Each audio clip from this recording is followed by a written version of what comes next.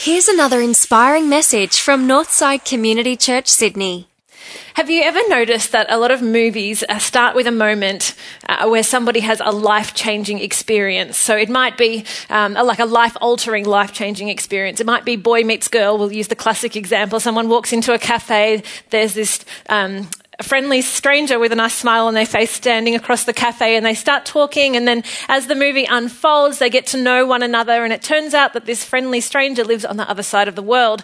And because person A is so captivated by the friendly stranger, they end up changing the whole course of their life to move over to this other country, and there's no doubt obstacles along the way as the story unfolds, as they journey against these obstacles to get what they want, which is a relationship with this person.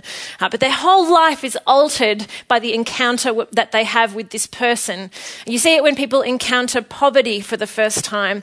People like, for example, when people went on our team from Northside to Madagascar last year and encountered such deep poverty. That's a life-altering experience. There are some encounters that we have in life that recalibrate something deep within us that alters the entire course of our life and changes the whole way that we approach life from then on in. What we see in Isaiah in this passage is one of these encounters. This is a life-changing encounter that he has with God. It's one that redirects the entire course of his life. After encountering God in this passage, as we see at the end of the passage that Claire read to us, he volunteers to be sent by God himself on a mission. And it's a mission of which he doesn't know the details. He just puts up his hand and signs a blank check and says, "Here am I, God, send me," without knowing the details of what that mission is. Such is the encounter with God that has redirected the course of his life, that he would be willing to go anywhere and do anything for this God that he has encountered. So powerful is the encounter. I feel for us today, if we're honest with ourselves, giving God that kind of unconditional allegiance feels a little bit risky, feels a little bit like something that we're not quite sure we would want to do. There aren't too many people in our lives, I don't think, that we would give unconditional allegiance to, that we would sign a blank check for, unless it's somebody that we've had one of these life-altering experiences with, encounters with. But nonetheless, that's what we see with Isaiah when he truly encounters God as he is. He says, "God, I would go anywhere for you. I would do anything for you." God says, "Who will go for us?" And he says, "Here am I, send me." Not knowing yet what his mission is, which we find out at the end of the passage, which we will get to after that. He's had this recalibrating experience. And for us, as we consider what it looks like to live our lives with God and for him to send us where he wants to send us, to be willing to be swept up into his glorious purposes in this world, what kind of encounter does that mean for us to have with God in order to willingly and voluntarily let go of the things that we hold on to be swept up into his purposes in this world? And we learn some important things from Isaiah for what that looks like for us. So let's unpack this story. I'll give you a bit of the background, who Isaiah was, a little bit about him as a person, and then we'll look at a few things that we can draw out of this passage, what it is that made this encounter so life-altering for Isaiah. So first up, who was Isaiah? He was a man who lived in Jerusalem, which was the home place of God's people, the Israelites. He was married. He had a couple of kids. He lived about 800 years before Jesus came on the scene. He was what is called a prophet in the Old Testament, the part of the Bible that's before Jesus arrives on the scene. And he was somebody that God used to speak to his people, to call them back to who he had created them to be. He's an important prophet in the Old Testament of the Bible because he's cited about 20 times in the New Testament. So the writers who write about Jesus and who he was and why he was important and what he means for our lives, the New Testament writers, they refer to Isaiah about 20 times because Isaiah is such an important figure in helping us to understand who Jesus was. So as people who are wanting to understand Jesus more and know Jesus more and understand what he means for our lives, Isaiah is such an important one to listen to and to understand his message if we're going to understand more about who Jesus is and for his significance for our lives. And today's reading, this encounter that he has with God, this is the turning point for Isaiah in his life. This marks the beginning of his ministry. This marks the beginning of his job as a prophet, to speak to God's people, to call them to be all that he has created them to be. This is the turning point. This is the encounter that changed the course of his entire life. And here's what happens.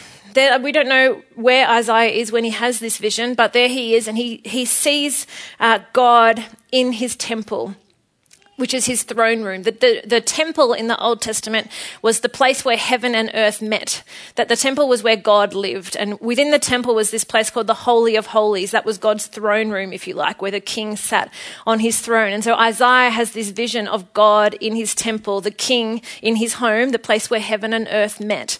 And he's high and lifted up. And if you notice in this passage, God himself is not described, but his surroundings are, the environment around him are described. It's like seeing the effects of the wind, but not the wind itself. So it's this. What we see is this picture of overwhelming majesty and sovereignty in the throne room of the king. So picture this. If you can picture this like a movie in your mind's eye, you've got the king sitting on the throne, heaven's throne, the universe's throne, which is the seat of all authority and all power. He's high and exalted. He's so high and exalted that the train of his robe, just the train, fills the entire temple. And now the word train there really is best translated as hem. And if somebody had a hem on their robe, that was a mark of identity for people like priests and kings. And as a king, just the hem of his robe fills the entire temple. So glorious, so majestic is this king, is this God in this vision that Isaiah has. Around him is this picture of constant motion of these angelic beings called seraphs. Constant motion at the bidding of this God who is ascending God, who's a God of movement. Constant motion around him.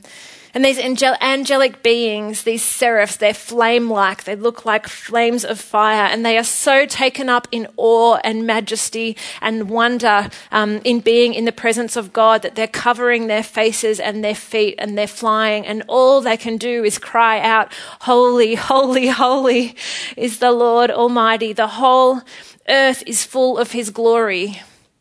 Glory being the shining out of who he is. The whole earth is full of his glory. He can't be contained just in a temple. The whole earth is full of his glory. And in the Hebrew, which is the language that Isaiah was originally written in, if something was repeated, that was the way that something was given emphasis. So if it was holy, that's a big deal. Something is holy, which I'll describe and define for us in a second. If something is holy, holy, repeated twice, that's real emphasis. If something is repeated 3 times, that's pretty much unheard of. Holy, holy, holy. It's beyond human comprehension. The only words that Isaiah has in writing out what these angelic beings are saying is to repeat holy 3 times. Holy, holy, holy. So much is the wonder and the majesty of this king, the hem of whose robe fills this temple. The picture of God's holiness, if there's one word that Isaiah would use to describe this king, it's holy. This is the picture that he is left with, and it's the word that he takes with him through the entire book. He has all these writings in the Old Testament through this book, which takes his name, Isaiah. And he characteristically describes God, the Holy One of Israel. It's made such an impression on him. It's so redirected the course of his life, this encounter with God, that becomes the way that he characteristically refers to God. The word holy is used more in just this one book, Isaiah, than in the rest of the Old Testament altogether. Such is the impression that God's holiness makes on him when he encounters God.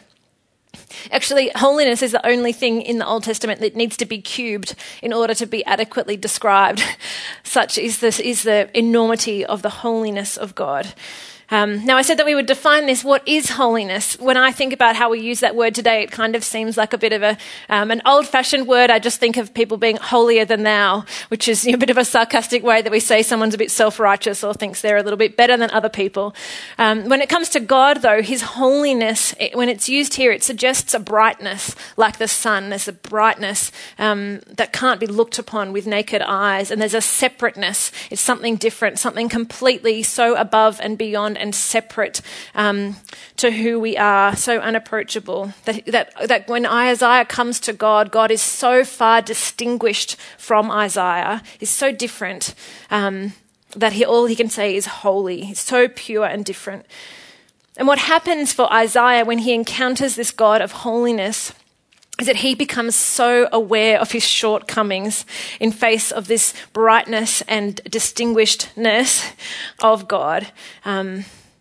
He becomes aware of how separate he is from this perfect God because of his shortcomings, that he can't go near him because of his shortcomings. He becomes when you have that experience where you're so humbled by greatness, you might go to a concert and hear this amazing pianist and you thought you were pretty good, and then you realize, actually, in the face of greatness, I'm not. Or you go to, I don't know where this picture is, let's say it's the Grand Canyon, you go to the Grand Canyon and you think, oh wow, okay, I thought the Blue Mountains were good. All right, okay. And you just feel a little bit humbled in the face of greatness. It's a little bit like that. That's the experience that Isaiah is having. He's so humbled by the holiness and the majesty of God that he sees his shortcomings in a new and fresh way that he otherwise wasn't aware of. He wasn't aware because he was in the midst of these people who were hardened to God, who weren't responsive to God. He didn't realize that he was, for example, maybe caught up in gossip. He didn't realize that he was caught up in pride. He didn't realize that he was caught up in greed because it was the sea that he was swimming in. When he comes and has an encounter with this living, holy God, all of a sudden, who is so separate to him, who is so brighter and beyond, he sees himself for how he really is. And he is humbled. And so holy is God that he actually can't be in his presence and survive. He cries out in verse 5, "Woe to me, I'm ruined, for I am a man of unclean lips, and I live among a people of unclean lips. And my eyes have seen the King, the Lord Almighty." It's a little bit like this. It's when you go down to the beach on, say, a Sunday afternoon, you go down to Balmoral, have a swim, you're in your swimmers, you've got your towel and your thongs on.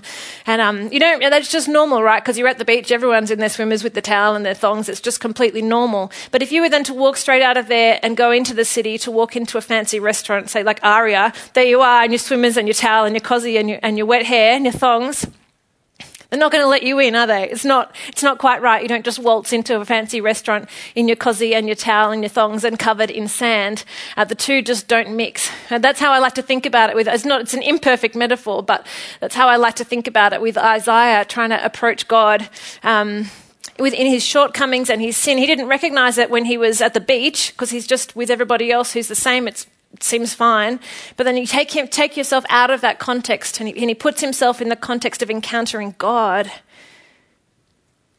and he sees himself for how he is, dirty, covered in sand, not appropriately dressed to be approaching majesty. And he says, "Woe is me, I'm ruined." And in response, one of the seraphs, by the will and the presence of God, takes a coal from the altar being the place of salvation. And he presses it to Isaiah's lips, which he has just acknowledged to be unclean.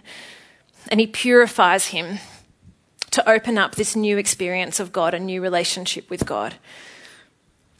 A new experience of life where he is both restored to relationship with God and is able to be set on a new course, a new trajectory in his life where he can participate in the purposes of God. And as soon as he is cleansed, as soon as he is made right with God, verse 8, he's opened up to be able to hear the voice of God, to be free in relationship with God. And we hear this, "Then I heard the voice of the Lord saying, 'Whom shall I send and who will go for us?' And I said, 'Here am I, send me.'" He signs a blank check because of how he sees himself in relation to God and how humbled he is by the majesty of God. He puts his hand up to be involved in the purposes of God without even knowing yet what the details of that is. And we're going to get to the details in a little bit, but first of all, as I said, I just want to draw out 3 things of what we can learn about this encounter between Isaiah and God, of what this means for Isaiah's life, and what it can mean for our lives, in giving God such deep allegiance that we would say, "God, I'll go where you want me to go, and I'll do what you want me to do," even if I don't know the exact details of what that means. First thing is Isaiah recognizes and acknowledges his inadequacy. It's that humbling experience of being at an amazing concert or looking at the Grand Canyon or looking at an amazing piece of art. He recognizes his inadequacy. He knows that he's trying to get into a fancy restaurant covered in sand wearing his cozy. He recognizes that God is holy and that he is inadequate and unclean before him. And he confesses it to God. And his response to the vision, as we've seen, is this: "Woe to me, I'm ruined, for I'm a man of unclean lips, and I live among a people of unclean lips, and my eyes have seen the King, the Lord Almighty." Isaiah can't be in the presence of a perfect, pure, and holy God because of his shortcomings and the guilt that accompanies them. Just like you can't be in a fancy restaurant in your swimmers. But there's a twist here. It's not that God is holy and separate and doesn't want anything to do with Isaiah. This God, while God's people, the Israelites, had so turned their hearts from God that their characters have become careless and rejecting and unresponsive, God doesn't want to be separate from Isaiah. He doesn't want to be separate from his people. It's not his desire. His desire is that he has a people who are holy as he is holy. In fact, that was his first command to his people when they first became his people. He said, "Be holy as I am holy. Be set apart.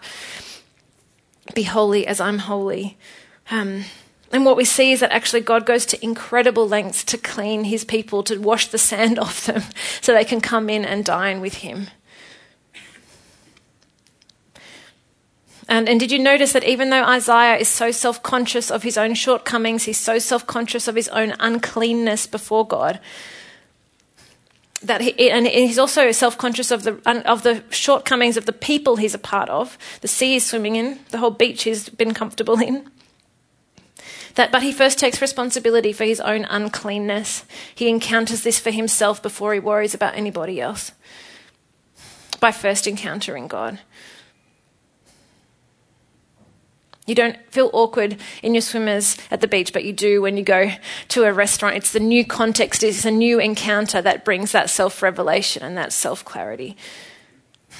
Now, let's be honest, recognising and acknowledging your own inadequacy, particularly for us in Sydney and on the lower North Shore, is uncomfortable at the very least, isn't it? All the messages that we receive through the media and our world and our friends is, "You can do it, just do it, you're enough."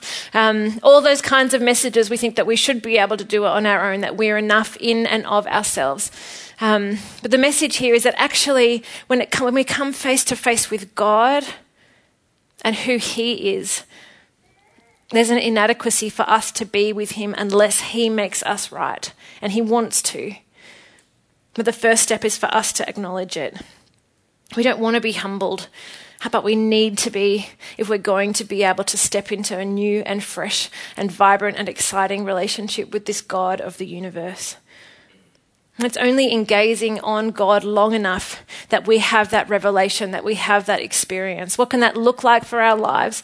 It means stopping once in a while to think on God, to think on Jesus, to look at creation and consider how God reveals himself in that. It means thinking on passages in the Bible, meditating on Scripture. And when I was reflecting on this, a verse that came to my mind is from Ecclesiastes, another book in the Old Testament, chapter 5, verse 2, and it says, "Do not be quick with your mouth. Do not be hasty in your heart to utter anything before God. Then come to God, first of all, to listen and be awed by his majesty. Come and sit, don't feel like you need to say anything. God is in heaven and you are on earth, so let your words be few." Be willing to be humbled by his majesty and stop long enough to be awed and to be humbled, even though we don't necessarily want that experience because it cuts across the grain of everything that we know. Firstly, Isaiah recognizes and acknowledges his inadequacy before God. That's like the gateway into this encounter. It's the gateway into what makes this encounter life-changing for him. What else makes it life-changing?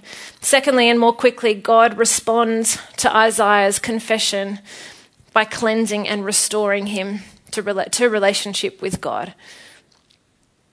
He brings him into his purposes. We see this in verses 6 and 7. Then one of the seraphs flew to me with a live coal in his hand, which he'd taken from with tongs from the altar. With it he touched my mouth and said, "See, this has touched your lips. Your guilt is taken away and your sin atoned for." When it says your sin atoned for, it's basically the debt that you had accumulated through your shortcomings. It's been covered. It's been paid for. It's judicial language there. It's legal language. The debt that you owed has been cancelled. It's been paid for. And God brings him into his purposes. We see here again that God is holy, but he's also Redeemer. He's not a God who stands far off and separate and bright and is unapproachable and who wants to remain separate. He wants to be one. His whole game in life is restoring a people who are separated because of sin and shortcoming to him to be in relationship. And he is on a mission to restore all things to himself, us and others and our whole world. He's the one who makes a way for that to happen. Do you know, God is so eager for him and Isaiah to be right with each other that he doesn't wait. He's not sort of passive aggressive and manipulative. You know, some people you might apologize to and then they'll just, let me think about it. And then they'll just sit there and wait and you make phone calls and they don't get back to you and then they sort of sit on it and make you dwell and wonder if they're going to forgive you. God is not like that. As soon as Isaiah recognizes and acknowledges his guilt before God, his shortcomings, God straight away removes it and restores relationship. God doesn't hesitate. I think that sometimes in life we can think, I've sort of racked up this debt before God. I've done so many things wrong. If I were to apologize, it's going to take God such a long time to forgive me. He's not, if he ever will at all. But no matter what the shortcoming, no matter what the sin, no matter what the guilt, no matter which way our heart has turned away from God and towards something else, no matter what else it is, God forgives immediately.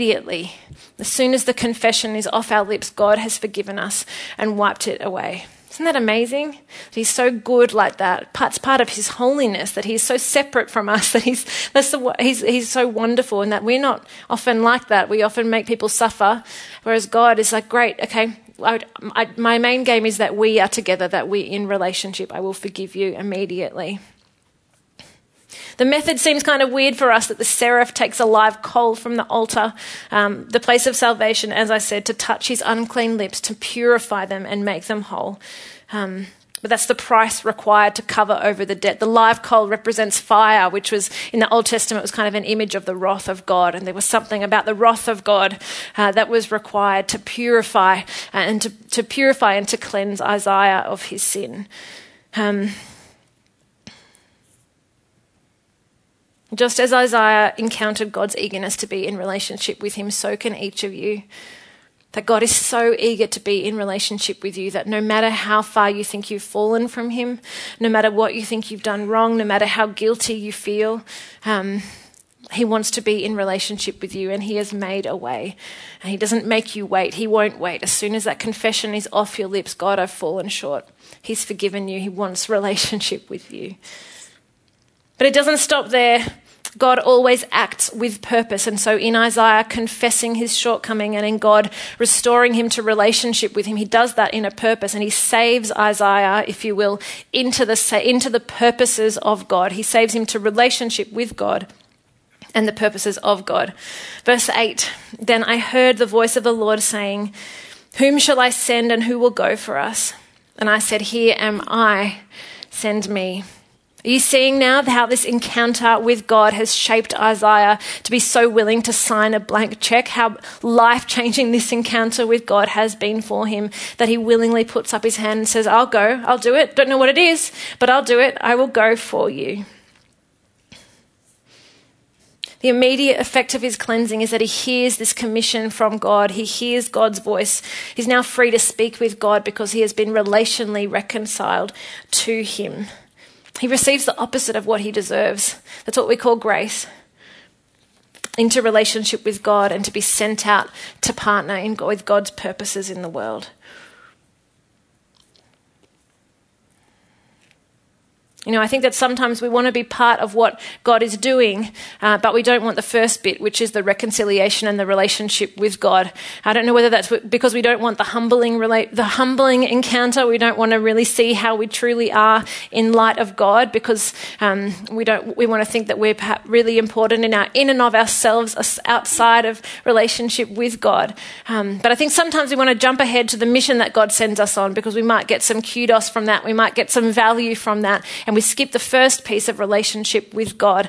And I want to make it clear this morning that when God saves us to himself, it's first and foremost to relationship with him. And then from that place, from an encounter with him, he sends us out to participate with him in the world.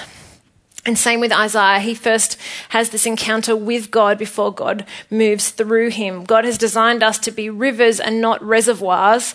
He's designed us to be blessed, to be a blessing. So first of all, we have to come to him, to have relationship with him, and then from that place, he sends us out to minister to others. You see in Isaiah here, he's had this encounter with God. He's had his entire life changed, the whole course of his life. First of all, by recognizing and acknowledging his inadequacy before God in light of who he has seen God to be. Secondly, he's been cleansed and restored to relationship with God. And thirdly, this has opened up a whole new experience of God, of life with God, where he gets to be not only in relationship with him first and foremost, but then from there to be part of his purposes in this world. It's pretty amazing, pretty incredible that God would frame up our entire experience of life in that way. And so what does he do, Isaiah? He signs a blank check because of how moving this experience has been for him. He signs a blank check. For us, we sit on the other side of Jesus. We have the benefit of the writings of the New Testament that frame up what God is doing in this world, in bringing justice and healing and beauty and reconciliation through Jesus, who died on the cross for us. Isaiah was before that. He didn't have the detail. He didn't have the footnotes as much. All he had was this encounter, life-changing personal encounter with God, a personal experience, and from there said, yes, because of how that has changed him, yes, I will go, send me. It's important to note that Isaiah here is serving God and not the mission. You know how Sam talked last week about it's important that we obey God and not the reason for our suffering? It's kind of similar here. It's important that relationship comes first, so that we're serving God first and not the mission that he sends us on, not what we might get out of it, not what it's going to be, but serving God. Now, one of the reasons that was so important for Isaiah is this is what his mission was. As soon as he says, send me, this is what God gives him to do from verse 9. Go and tell this people, this is the Israelite people, God's people. Go and tell this people, be ever hearing but never understanding. Be ever seeing but never perceiving. Make the heart of this people calloused. Make their ears dull and close their eyes. Otherwise they might see with their eyes, hear with their ears, understand with their hearts, and turn and be healed. His mission is to share the word of God with this newfound clarity. God knows that the parts of the people are not going to respond to it, and his mission is to share the word of God to this people with a new clarity that they're going to reject God's word, and with each rejection become harder and harder in their hearts, so that they completely turn away from God. That is a very strange commissioning to be receiving from God. And if Isaiah had known that's what he was signing up for, I don't know if he would have said yes. He might have said yes. But it's why it's so important that he is doing this for who God is. Now, why is this? Why is this the way that God is setting this up? What is God doing in sending Isaiah on this mission to make sure that his people won't respond to him when God wants his people to respond to him? Doesn't seem to make very much sense. This is it. The sin and the brokenness of his people, the uncleanness of his people ran so deep that an even deeper cut from the surgeon was required to bring a deeper healing. They were so deeply broken that the surgeon, God, had to make a really, really deep cut in order to bring a deep enough healing. What that meant is that things had to get worse for God's people. Their ears and their eyes and their hearts didn't work. They weren't able to respond to God's word when they heard it. And so what happens is they ended up getting kicked out of their own home of Jerusalem, which was known as the exile, and they become this destroyed people. They're completely obliterated. This is this deep cut of the surgeon's knife. But, destruction is never God's last word. At the very end of this passage, Isaiah asks how long, and God says, until my people are completely destroyed and exiled. And at the end of that, God says, here's his word of hope at the end. But as the terebinth and oak, the trees, leave stumps when they are cut down, so the holy seed will be the stump in the land. Even though God's people have been kicked out of their land, imagine a forest cut down, there's a stump, and from that stump will grow new hope. Even though there's a deep surgeon's cut, incision, there's going to be a deeper healing because of that, and there's a little seed of hope from the stump of a tree that has been felled. The hope of what God has been wanting to achieve all along is only possible by this destruction, by this deep cut, in order to reconcile his people to himself once and for all. Where does that hope come from? Where does that hope spring up once all hope is lost? From the stump of that tree. It springs up in the form of God himself, sent to earth in the form of his Son. Hundreds of years later, Jesus arrives on the scene to show us that the depth of human brokenness was so deep that it required God himself to step in to fix it. God himself to step in to bring healing. These people didn't listen to Isaiah, but maybe they'd listen to God's Son. Or maybe they'd kill him, which we know they did. Like Isaiah before him, Jesus didn't come for what the mission was because he thought he'd get something out of it. Jesus came for the love of his Father, for who his God was, who his Father was, who he had encountered for all eternity, lived with in heaven for all eternity. Because of who his Father was, he came to earth, was sent by his Father to die on a cross, to cancel the debt, like the coal from the altar, to cancel the debt of our uncleanness before God, to wash the sand off us, give us new clothes, to get us into the restaurant, to be with him, to dine with him. So that as we trust in him, we might be reconciled to God and enjoy a relationship with him in that restaurant, dining with him forever. It's in looking in Jesus on the cross as he wipes out our debt, and in his resurrection, that we have our Isaiah moment, church. This is our Isaiah encounter. This is our Isaiah moment as we look at our Saviour Jesus on the cross. As we look on him, we see the depth of our sin in the pain that we caused him, the depths of our hearts that have wandered away from him. We also see the depth of his love for us, that he would do that to bring us home, that he would go to that length to be in relationship with us. We also see the means by which he heals us. And we see an invitation to partner with him as he sets all things right in this world. And so as we acknowledge our uncleanness and receive his forgiveness through Jesus, he gives us our commission as he gave one to Isaiah. Can you guess what it might be?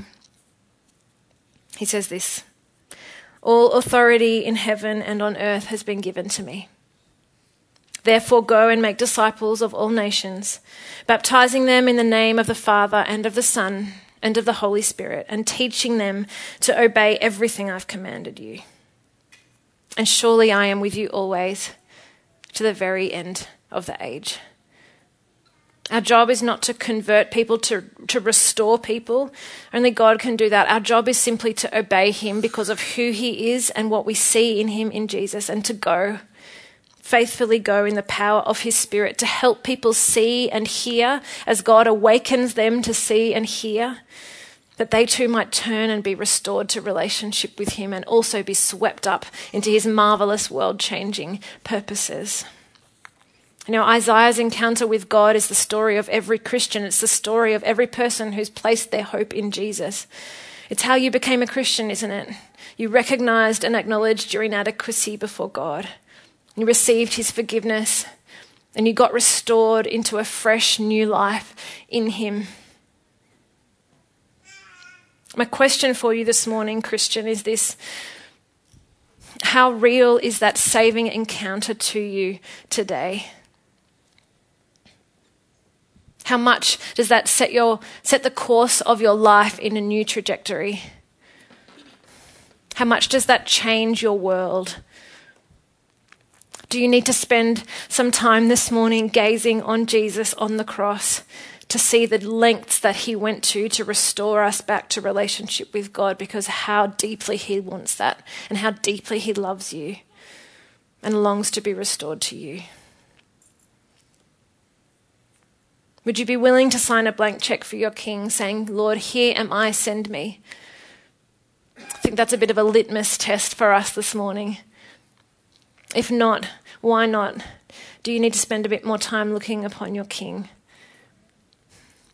If you don't know Jesus this morning, if you haven't been through that moment of recognizing and acknowledging your own inadequacy before God and receiving his forgiveness and being birthed into a whole new life in him, the invitation is there for you this morning. Would you consider responding to him? You'll know it. If he's awakening you to see and hear this message of his, you'll know that within you. We're going to have some time for you to come up the back and come up to one of the prayer team, and we would love to pray with you through that afterwards. If you have a sense within you that God is awakening this in you. If not, would you consider this message? Would you think upon it? Would you think about what this might mean for your life? We have a God who loves all people, whether we've responded to him or not. He is a God who every day of our lives is there for us to be humbled by, to see who we truly are in the light of who he truly is, to be forgiven, to be clean, to be welcomed into that restaurant with new clothes, to dine with him together as a community for all time. Let's pray. Well, thanks for tuning in. If you'd like to find out more about Northside, visit northsidechurch.org.au.